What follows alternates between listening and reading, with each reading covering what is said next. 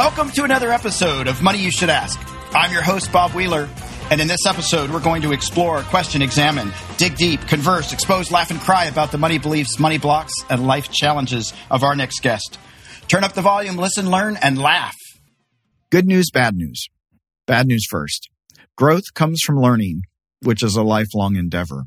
Good news, growth comes from learning, which is a lifelong endeavor. At the Money Nerve Academy, we hold space to explore, navigate, discover, and heal your relationship with money. With our online course, Mastering the Emotions of Money, you can get in touch with your fears, blocks, and beliefs around money so that you can become more aware of your current financial story. By understanding why you do what you do with your money, you can create a different ending to your financial story than the one currently taking place. Check out themoneynerve.com and start mastering your emotions of money. Well, today, our guest is Jason O. Myles. He is a real estate entrepreneur, consultant, and educator.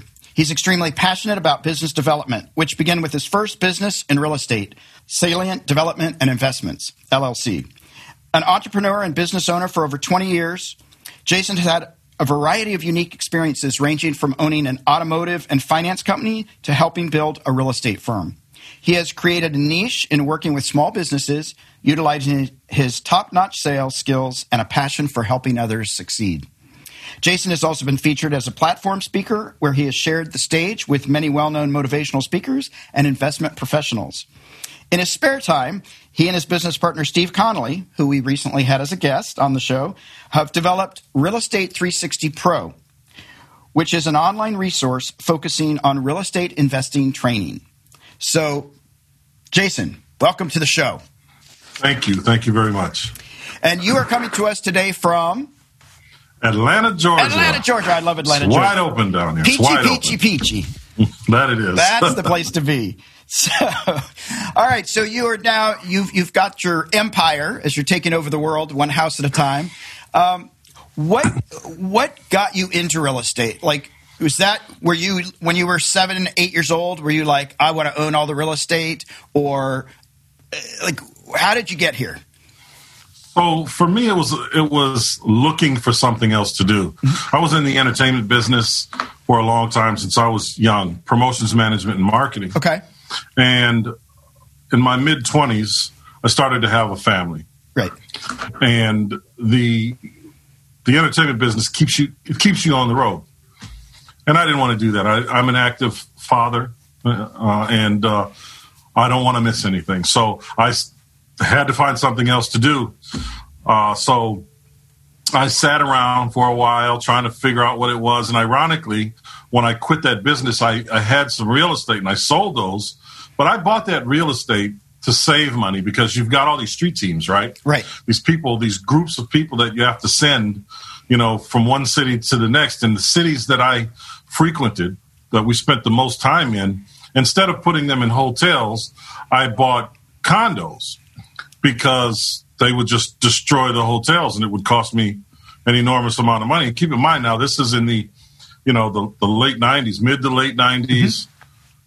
So cell phone usage wasn't as prevalent as it is today. So they're using the phones, they're beating up the minibar, they're ordering food, just tearing up the rooms, and it wound up costing me more money. So in an effort to save money, I bought real estate. Yeah. Because if they wanted to eat, they had to go buy it. That's right. Right? That's right. If they wanted to drink, they had to go buy it.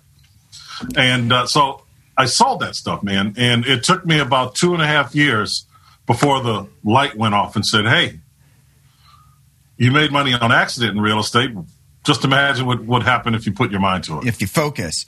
And what gave you, like a lot of people might be in business and not have the wherewithal to say, gosh, maybe I should buy condos and save some money. Like, where did you have a financial background? Did you have parents that were very proactive and supportive and giving you guidance? Or were you doing it on your own and it was just natural impulse? It was just a natural impulse. My family, as it relates to money, is completely opposite for who I am today. Okay. so, I mean, my mother played the robbing Peter to pay Paul game, week after week after week. I mean, just constantly. A unfortunately, it's where I learned about kiting, right? Oh, what yes. that was. Because you can't float checks anymore. You cannot. No, you can't do that anymore. She was the queen of floating checks. But she did what she had to do, right? That's but right. I did not have any financial education whatsoever. Being in the entertainment business, my job was to pay attention to the dollars and cents, making sure artists got paid, making sure travel was taken care of, per diem, so on and so forth. So that was what I was innately good at, and that was something that just showed itself as I did it. It wasn't something that I looked towards doing. Right. I didn't get into the music business to be, a contract writer or a contract observer. Right. That's not what I wanted to do, but it wound up being where my skill set was. Yeah. That was where, I was good. And I was good from a very early age at making sure the I's were dotted and the T's were crossed. And I just developed that over the years. And a lot of the executives that we worked with would say, hey, have you ever thought about doing, this or doing that? Because I paid attention to the dollars and cents. Yeah. And I liken that business or my experience at that time to a very well-paid babysitter. Oh, nice. With lots of benefits. Lots of benefits. But there's, as good as it can be on one side, it can be equally as bad on the other. And more often than not, it is. But, it's all about our tolerance levels, right? Yeah. I just couldn't tolerate it anymore. It wasn't something I wanted to be a part of, regardless of how good the money was. I'm passionate about making money, but I was not passionate about making it in that industry. Yeah, and I think for a lot of people, that's important to know that I think it's true for me as well. I enjoy money. I enjoy what it does, but it is not my overall driving factor in my decision making. Because if I'm not having a good time or I don't like the people I'm working with, you can't pay me enough. There's no dollar amount you can pay me to want to do something. That's for sure. And one of the things I tell people about, there's different theories and ideologies about all kind of things. And you'll hear people say, listen, find your passion and just do that. If you can't be passionate about it, you shouldn't do it. And there is some truth in that. Mm-hmm. But overall, I find that our passion generally gravitates towards what makes us money, especially when we can control certain factors. Right. And when you own the company, you can decide who you want to work with. Exactly. Right. Or I should say how you want to work with a person. Because there's a lot of people we work with that are very, very good at what they do, but we just don't like each other. Right. But it doesn't mean we don't do business together. Absolutely. And I think that's probably why I've worked for myself for a very long time. It's because I don't like other people telling me what to do. Absolutely. I like telling people what to do. Absolutely. But with love. I always do it with love. You got it. I mean, and that's what it all boils down to. Buddha has, and I'm not a Buddhist, but I really enjoy history and philosophy. Buddha has this saying, believe nothing unless it agrees with your own reason. Mm. And when I hear things like that, it's not that you want to surround yourself with yes men. Right. It's not that at all. But we have to be open to these new ideas and these new opportunities that present themselves. And if you asked me 20 years ago or 30 years ago, what I'd be doing, I'd be knee deep in the entertainment business. Right. I'd be retired, or knocking on the door of retirement right now from that business.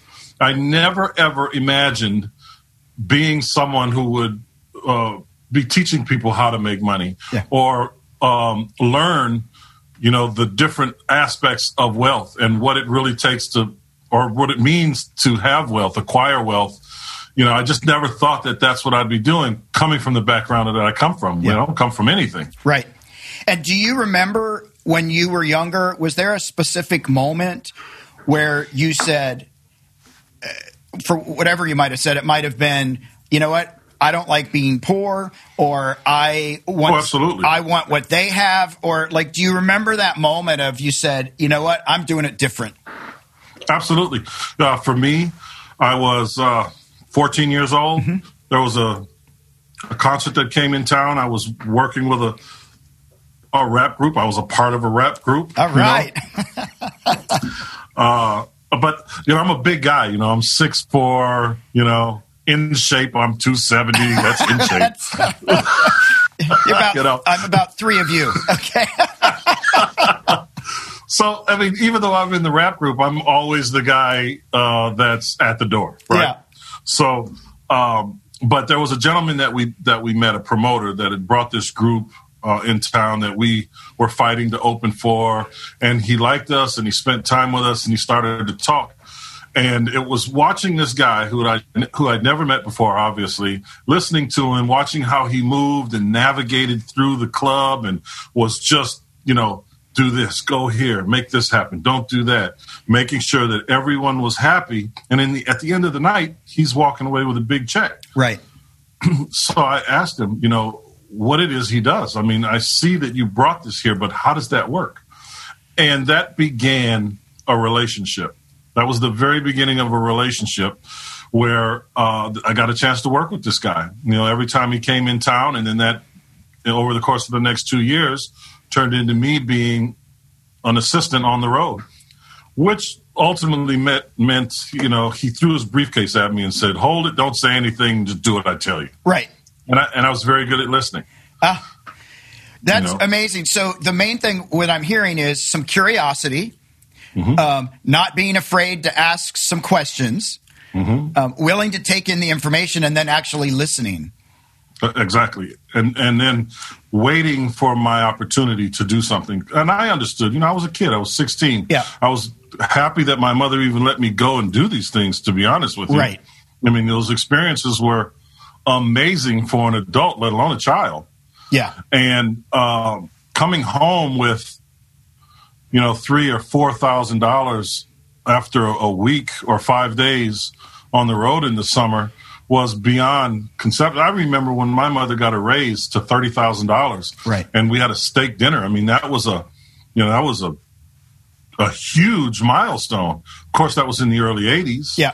But that was a $30,000. She thought she won the lottery. Right. We thought we won the lottery. Right. Absolutely. Absolutely. But the floating of checks never stopped. It never does. Never does. Well, more it does money now.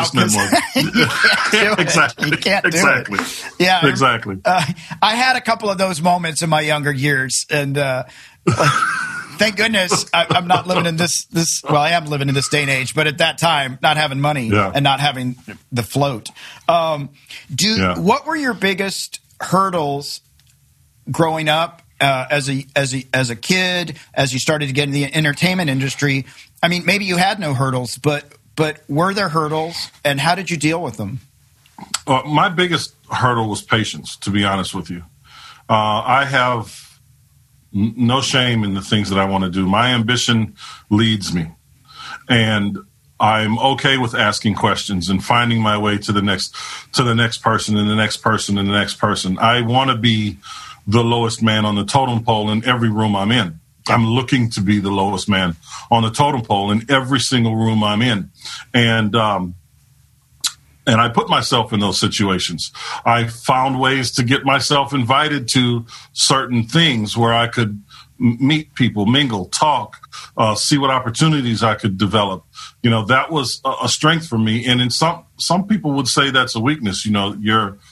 Your ambition can hold you back in certain circumstances. Well, I can understand how that may play out in a corporate environment, but I was never in a corporate environment. Right. If my success is my success, and the more successful I am, the people that I'm working with and for, in some cases, are going to be that much more successful as well. And I utilized their appetite for success to fuel mine. Yeah, that's so awesome. And I one of the things that you said, which I want to repeat because I think it's so important, and I think so many people don't feel this. You said, there's no shame in my ambition. Exactly. And I think that is so key because so many people have guilt or shame about, I want to get ahead, I want a better life, I want to have abundance. I want to be seen as a leader, whatever those things might be. And so our fear and our shame hold us back. And to just proudly claim this is what I stand for is such a powerful place to come from. Absolutely. And more people need to be about that, because the reality of it is we're going to experience every emotion in the emotional rainbow on every level that we achieve, right? There are days, I may have, we might be closing a $3 million deal, but I'm still a little nervous. There's still a little fear. There's still a little doubt even. Am I doing this right? Is this the right move? Did I structure it correctly? There's always this doubt. Can I continue, this upward projection? That fear can stifle a lot of people. You've met people before who had a goal, and that goal might be, I want to make $150,000 this year. And they hit that goal in 6 months. Right. And now, here's what separates, I don't want to say the winners from the losers, right, but people that have defined what it is they really want to do, and people that are just kind of guessing. You set that $150,000 goal, one person is going to say, I didn't set it high enough. I hit it in 6 months. I should have set $500,000. And then they're going to adjust it right there to $500,000 or $350,000 by the end of the year, which is 6 months down the line.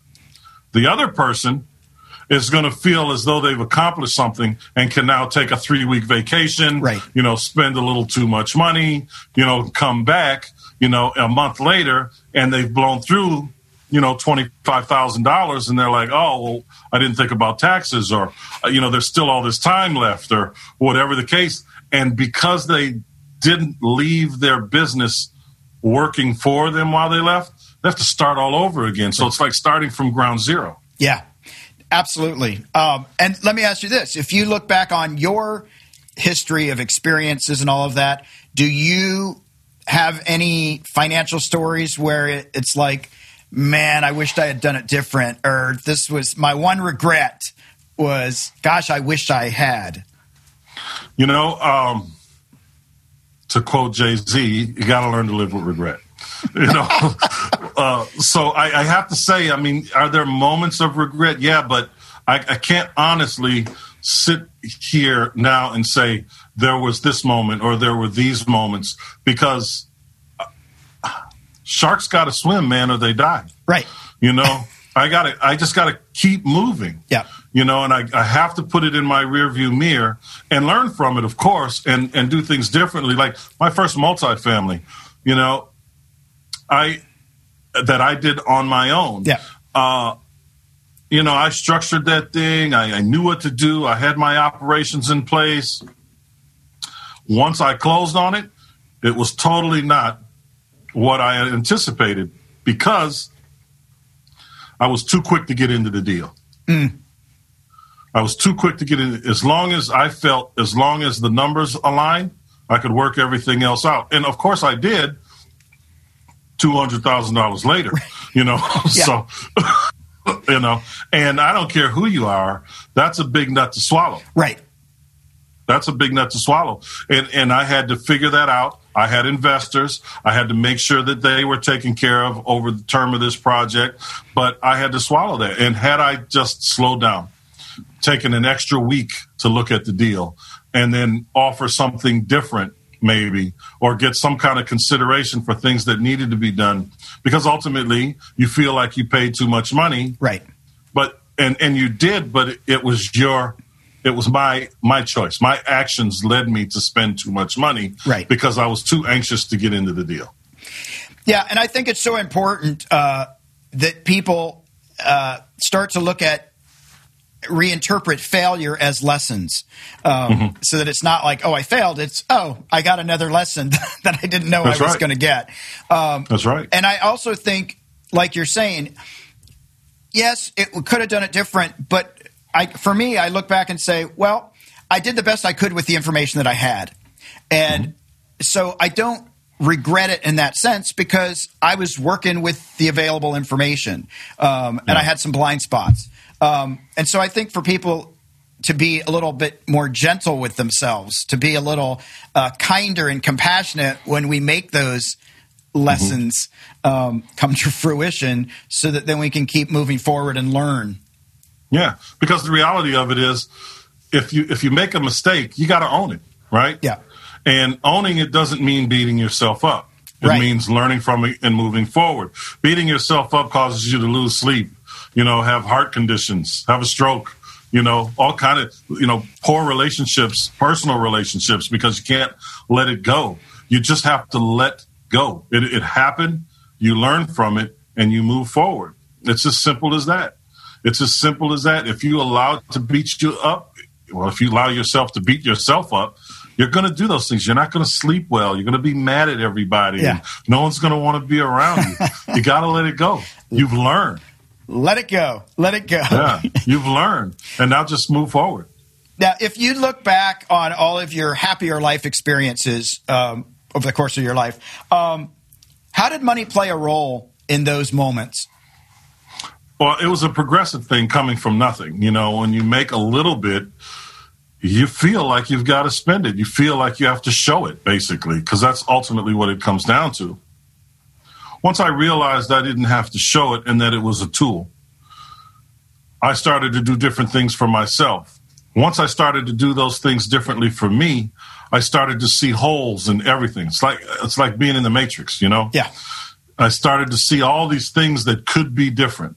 Not just what I could do for myself to be different, but what I could show other people, other small businesses that aren't going to get this information. I have found myself in rooms, on planes, private, on golf courses with billionaires, because I use the people that I know and their connections, 6 degrees of separation. Right.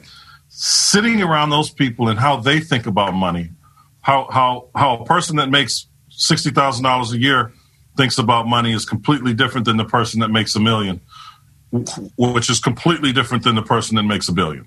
No, absolutely. Just completely different worlds.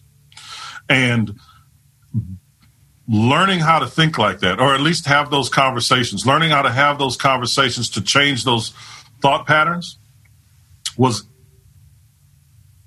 just breathtaking to me. I mean, it was eye-opening to say the least.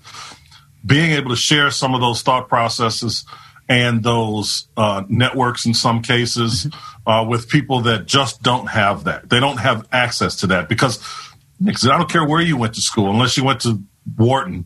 Right. You're not going to have a lot of this education when you start your business. So you have to align yourself with people that have that education, which only comes from being in it.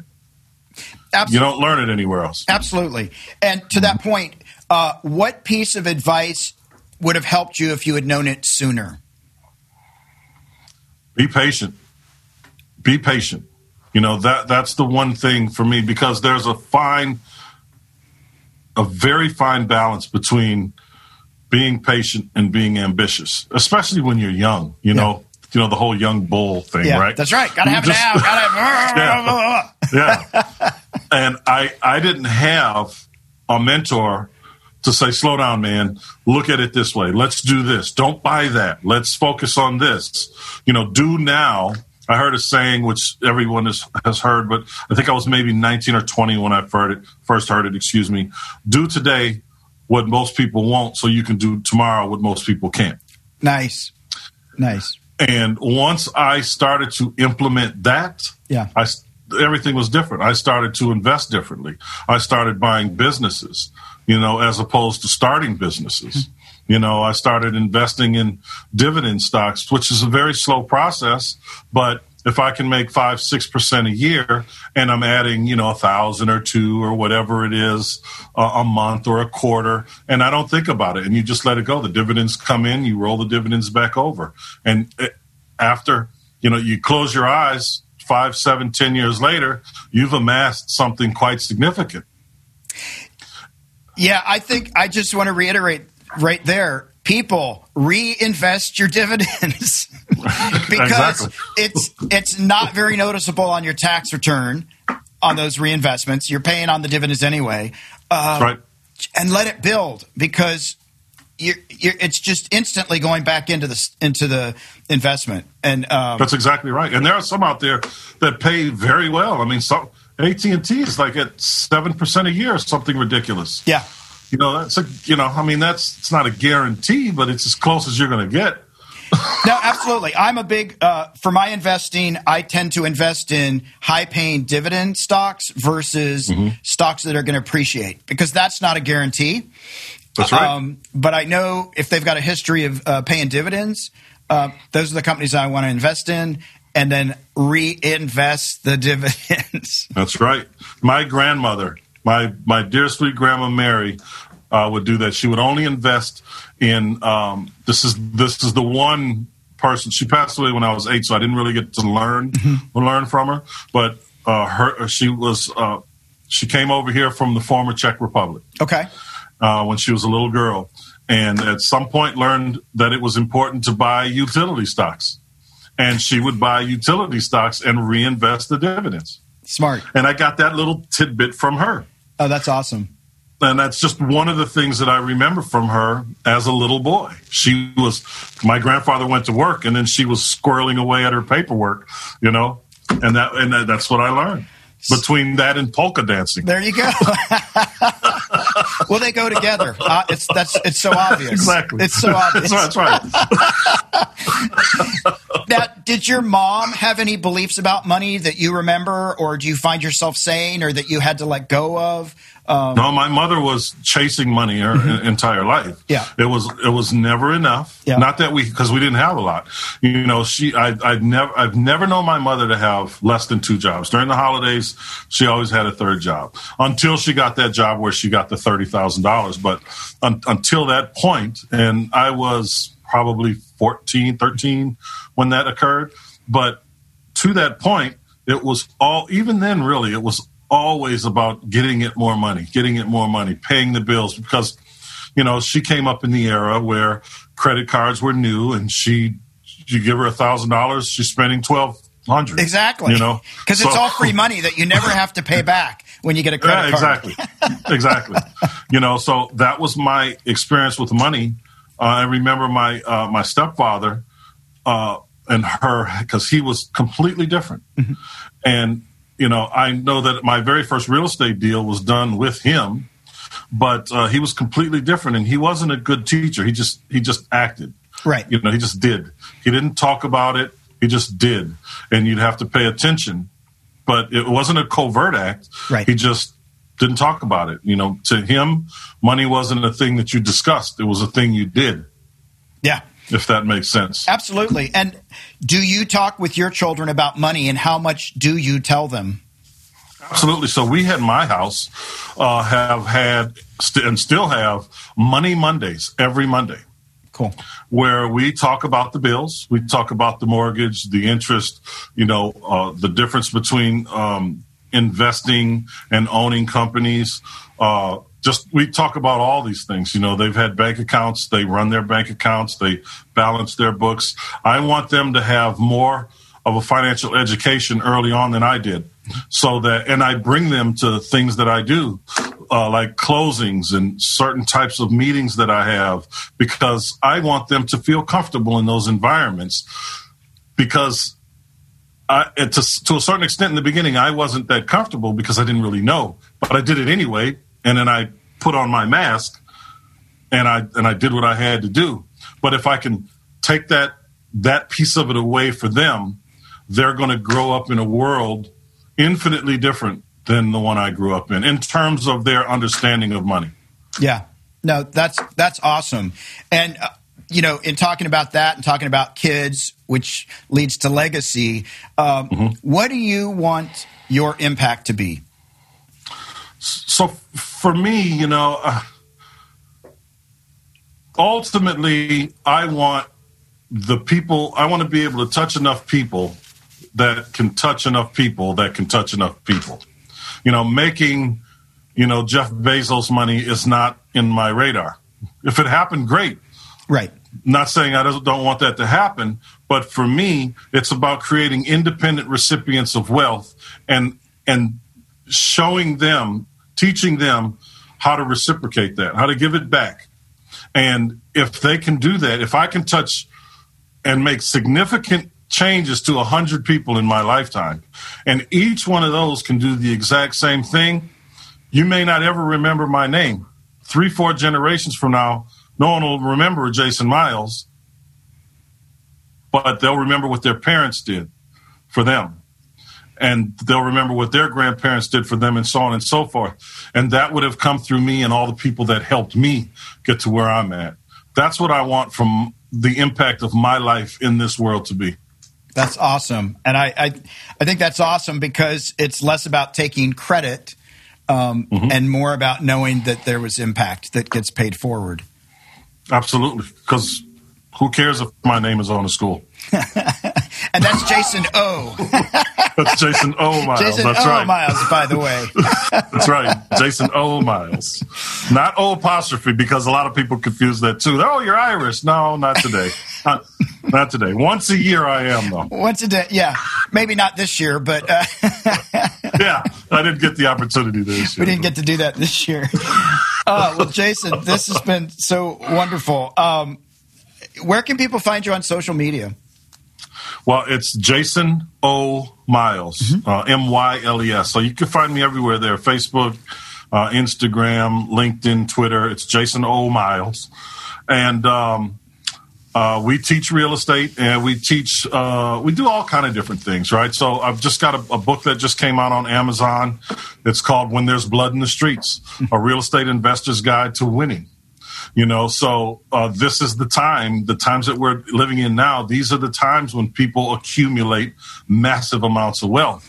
So I wanted to really share that with people and for people to not worry about not having any money. I started this business with literally $300. Wow. You know, so if I can do it, anybody can do it. You just have to want to do it. And then, of course, we have a lot of educational materials, real estate and business related. You can find a lot of those on the website. It's the Jason O. Myles RE Network.com. I know it's a little long. That's all right. We'll make sure that that's posted in our information, and we'll be sure and post about the book. So if people want to buy the book, they can click on that. We'll make that all accessible. I think that's awesome. I love what you're doing and helping people get more financially literate and learning to build their wealth. Without making money being the only driving factor, that's right. But certainly being able to enjoy the benefits of the work that you've sown. That's right. So and you got to live below your means, guys.